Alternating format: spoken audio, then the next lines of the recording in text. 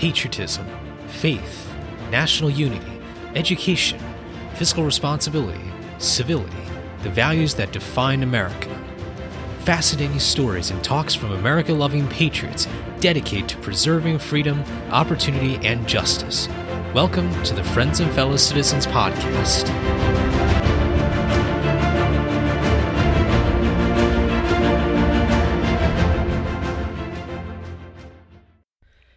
Hello, everyone, and welcome to episode 107 of Friends and Fellow Citizens. I'm your host, Sherman Tylowski. Thank you all so much for joining me. If you're new to this podcast, be sure to subscribe at the end of this episode. We've got links down in the show notes below, links to subscribe and to subscribe to our email list.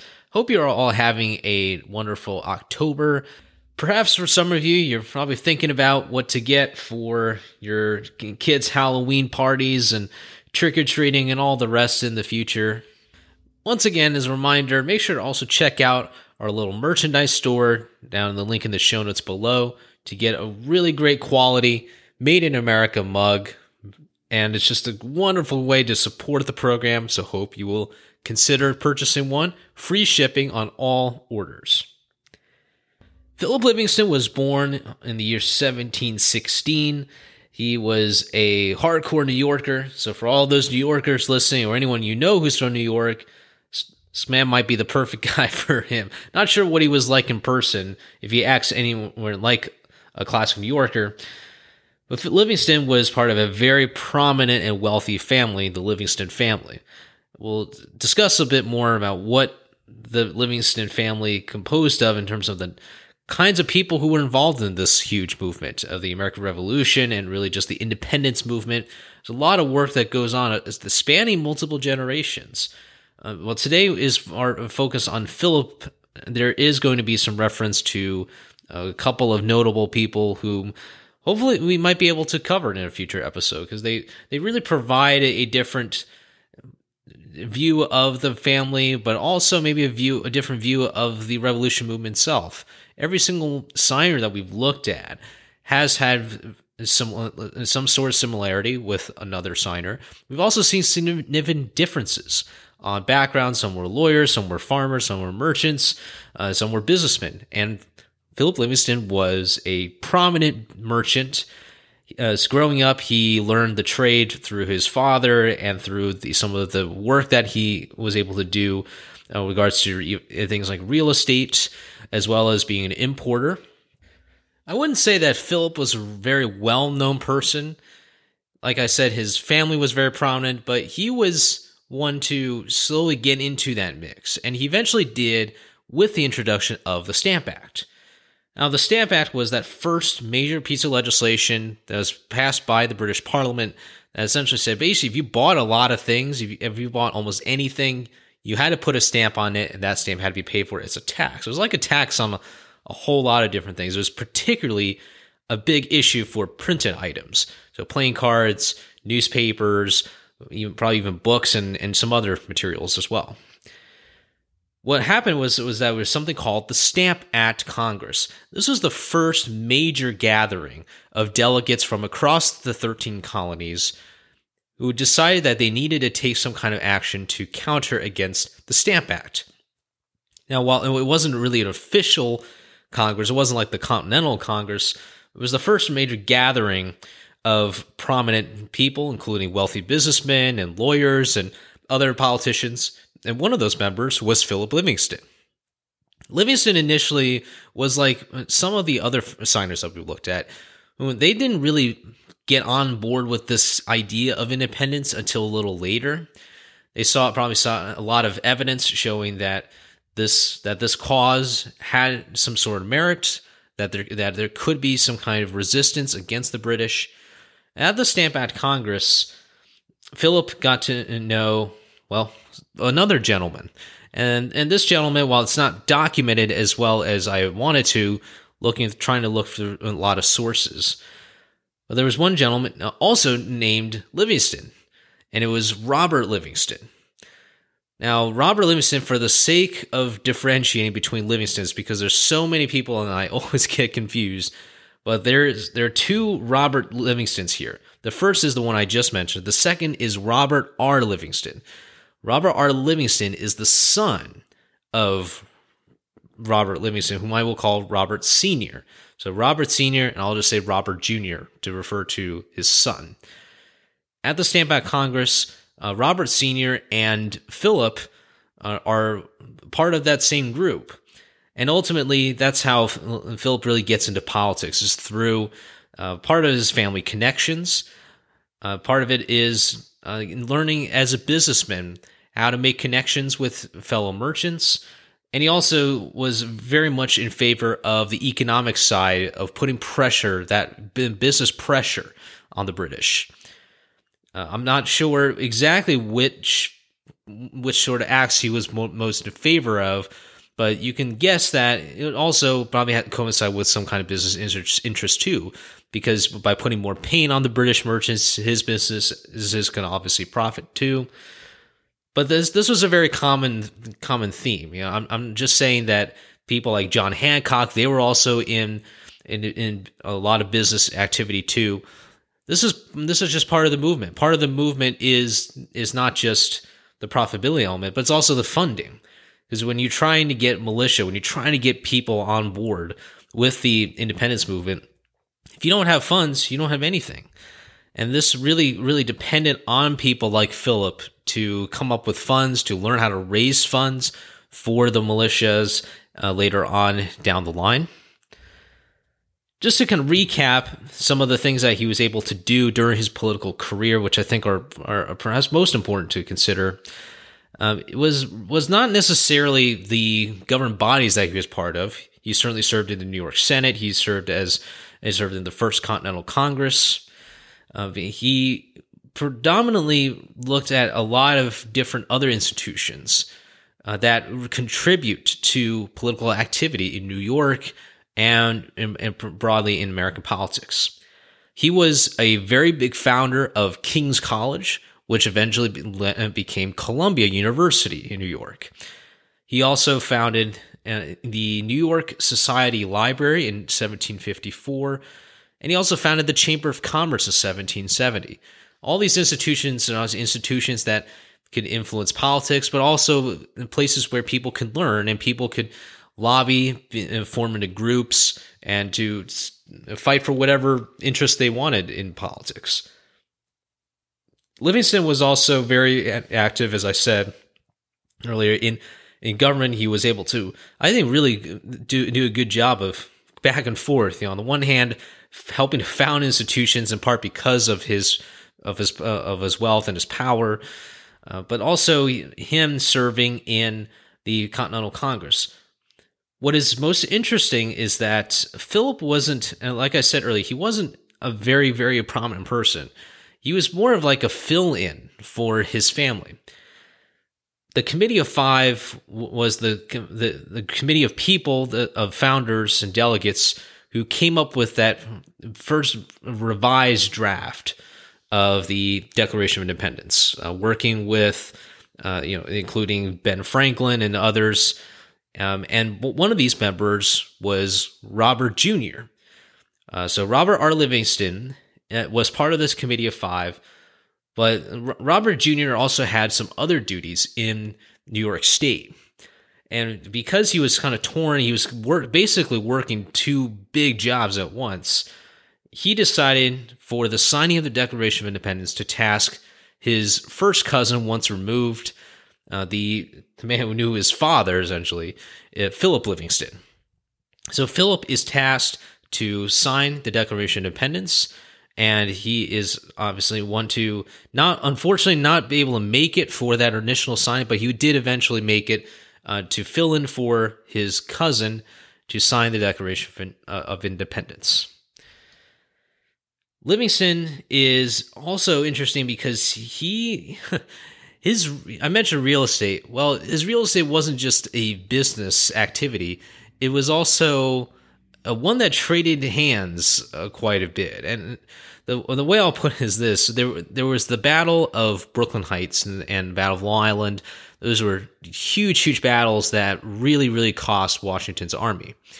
Washington's army was based in Brooklyn, and according to the source that I read, Washington's army used Philip's home in Brooklyn Heights as a headquarters, and they used it to plan strategy to come up with ways to counter the British. Unfortunately, they had to flee, and they flew across to New Jersey, and eventually led to other battles like Battle of Princeton and others. And then when the British really took over New York City, what used to be the Washington's headquarters then turned into a Royal Navy hospital for the British. And not only that, the British took over Philip's home in Manhattan. So they literally used his home in Manhattan as a headquarters too. It just kind of boggles my mind. It's like, boy, can you imagine if you're a wealthy delegate, you put all this money into your business, but also to the cause, and to realize that 2 of your homes are being occupied by the enemy.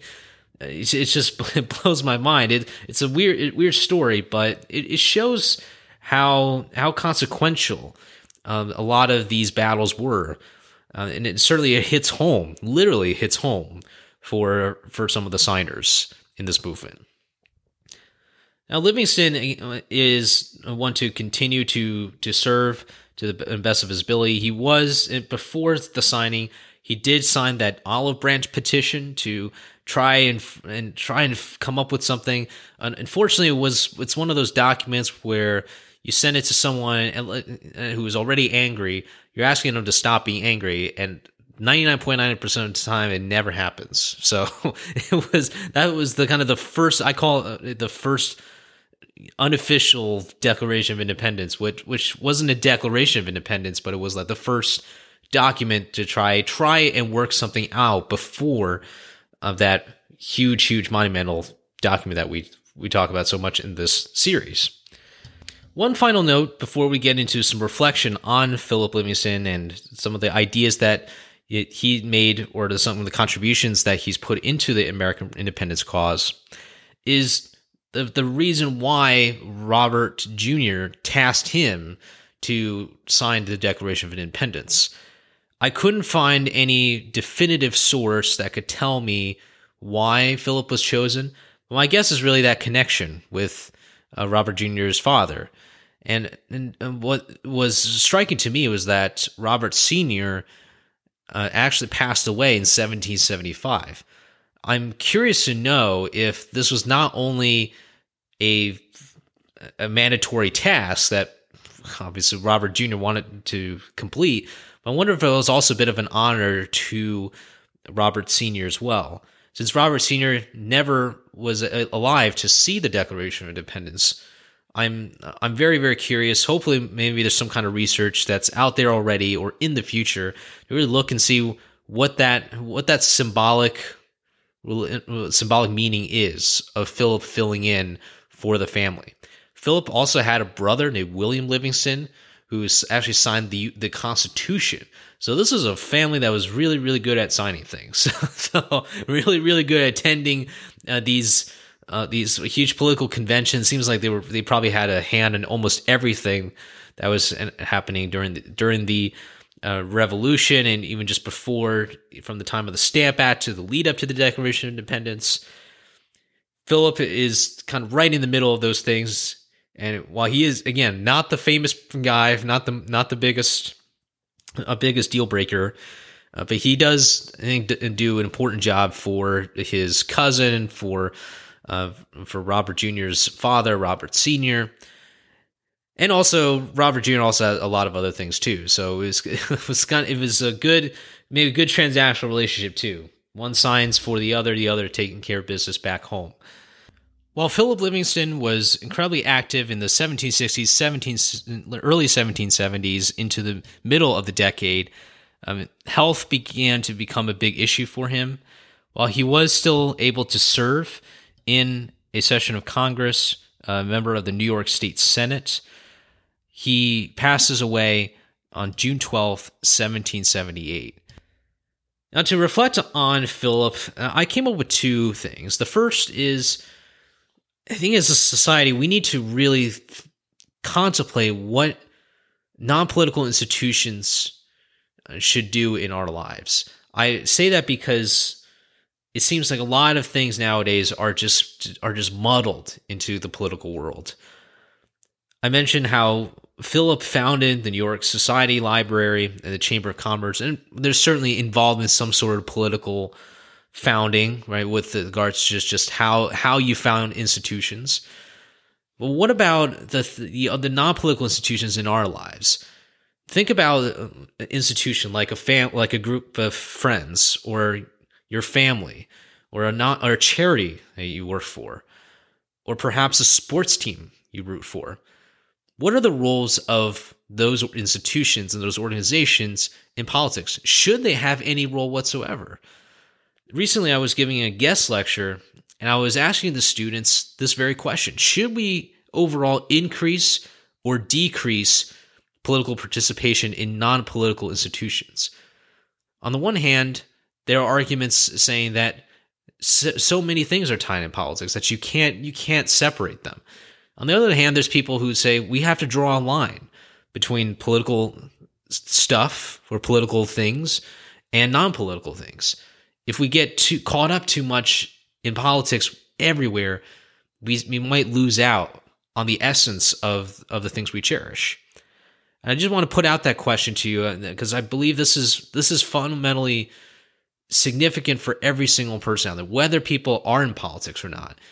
A lot of times I do think that we get so caught up in current events, so much material that doesn't have any sort of relevance to our lives or to a lot of people's lives, that in fact it might be a bit of an illusion, that something that passes in Congress may somehow all of a sudden change everything.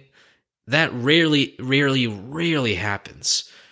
However, we're so caught up in virtue signaling, and I say we as in like a lot of companies and organizations, not necessarily individuals, but we certainly have seen in our society all these examples of people writing things like end racism or equality for all. They're just these broad statements that have no meaning whatsoever. Is that really what we want for our institutions, or do we want to go back to the fundamentals? Go back to why we love sports, why we love family, why we love friends, why we volunteer for that charity. If we start to politicize things, if we start to pit ourselves against each other for no reason, what happens to the integrity and to the unity of Americans? The second, I think, is very much related to what I just said, was thinking about non-political institutions. And that's a quote that comes from the founding of the New York Society Library. I read an incredible source that speaks about what that society was meant to be. And the quote, it says that the New York Society should be, quote, useful as well as ornamental. And I really, really love this quote because it seems like nowadays, with all the things that are going on right now, I wouldn't be surprised if a lot of people felt that there's a lot of things that are neither useful nor ornamental. Ornamental being decorative, something that involves creativity, something that displays beauty. How much have we really gained from social media when it comes to usefulness and ornamental nature and things? Are the photos, digital photos that we take on our smartphones? While there's obviously talent in photography, but with so many people posting sometimes just ridiculous photos, or just huge numbers of just what is this kind of photos? What is the point of trying to appeal to a mass, trying to make one feel better all the time, when we maybe should be thinking about the things that really matter, like writing, like thinking, like great conversations too. And I mean, how many times are you really going to have a great conversation online when you could be doing that in person? What sort of things can be useful again, and not just a decoration or a way to disguise someone's life? Last year, there was the case of Gabby Petito, a young girl who went missing after a a road trip all around the country with her boyfriend in some van, taking pictures in all these different landmarks. All of a sudden, her disappearance just hit the airwaves. And all of a sudden, there was these questions about what the relationship was like and all that. All personal information, which I fundamentally disagree that should be covered as much as it did, even though it was such a terribly tragic case. What I found interesting was how there was no commentary on the poor side of social media. This illusion that people felt was happening. People felt that illusion was reality. They confused illusion with reality. They saw all the pictures, the footage of the couple traveling. They thought everything was going great until people started realizing that there was a toxic relationship, as was reported, that there was actually physical abuse from one side to the other. If that case and other things that we've seen in life don't wake us up about the importance of focusing on the things that have value and have some kind of essence, I don't know what does. I've really learned a lot through some of the guests that we've had on the program, and as well as my friends and some of my friends and family, really having a different outlook on social media. I feel that we have not gotten into a better place, generally speaking, on the issue. While there's been some good things coming from it, but I think a lot of people, especially younger people, don't understand the essence. They don't see how it is useful and ornamental. I was having a conversation with my classmates and a friend of mine and we were studying for an exam, and we were supposed to learn about different schools of social science thought, and one of them is called post-colonialism, which is this idea that all the biases, all the thoughts and paradigms and theories are all from a biased Western perspective, and therefore there should be no sort of objective truth that comes out of it, and that the bias should be stripped away, whatever. First of all, it's such a nonsensical view, because Western comprises of John Locke and Karl Marx, and I'm not going to hear anyone who says that they're of any sort of similarity whatsoever, and even though they're both from the West. So that's one crazy element of this ideology. But the other thing too is, I was talking to him there. He was saying how, like, what I don't get about this ideology is that what exactly are they doing? Like, how is this helpful? And he was absolutely right. And I thought about what he said. I said, you absolutely hit the nail on the head. They don't help anyone. They can't even help themselves, probably. But probably the worst thing is that they're almost like anarchists, because anarchists basically want to destroy things. They want to take something down, and they don't have anything better to replace it with. And so I do think that in this day and age, we have to get back to the significance of usefulness and creativity. Not necessarily the words that I from the quote I just said, but the creativity element is lost so much, from the learning losses during the COVID shutdowns to the people dictating what kind of art should be created or what movies should be made because people are afraid that they're going to offend someone. And these are the absolute worst kinds of things that we can see in our society. I hope that with some of the stories that we've heard from the signers, including from Philip Livingston, understanding the importance of institutions, places where people can come together to learn and to understand deeply about thought, about creativity, these should be very much prioritized. And I don't think they need to be politicized. I don't think that politics needs to be everywhere. But that obviously is for all of you to think about too.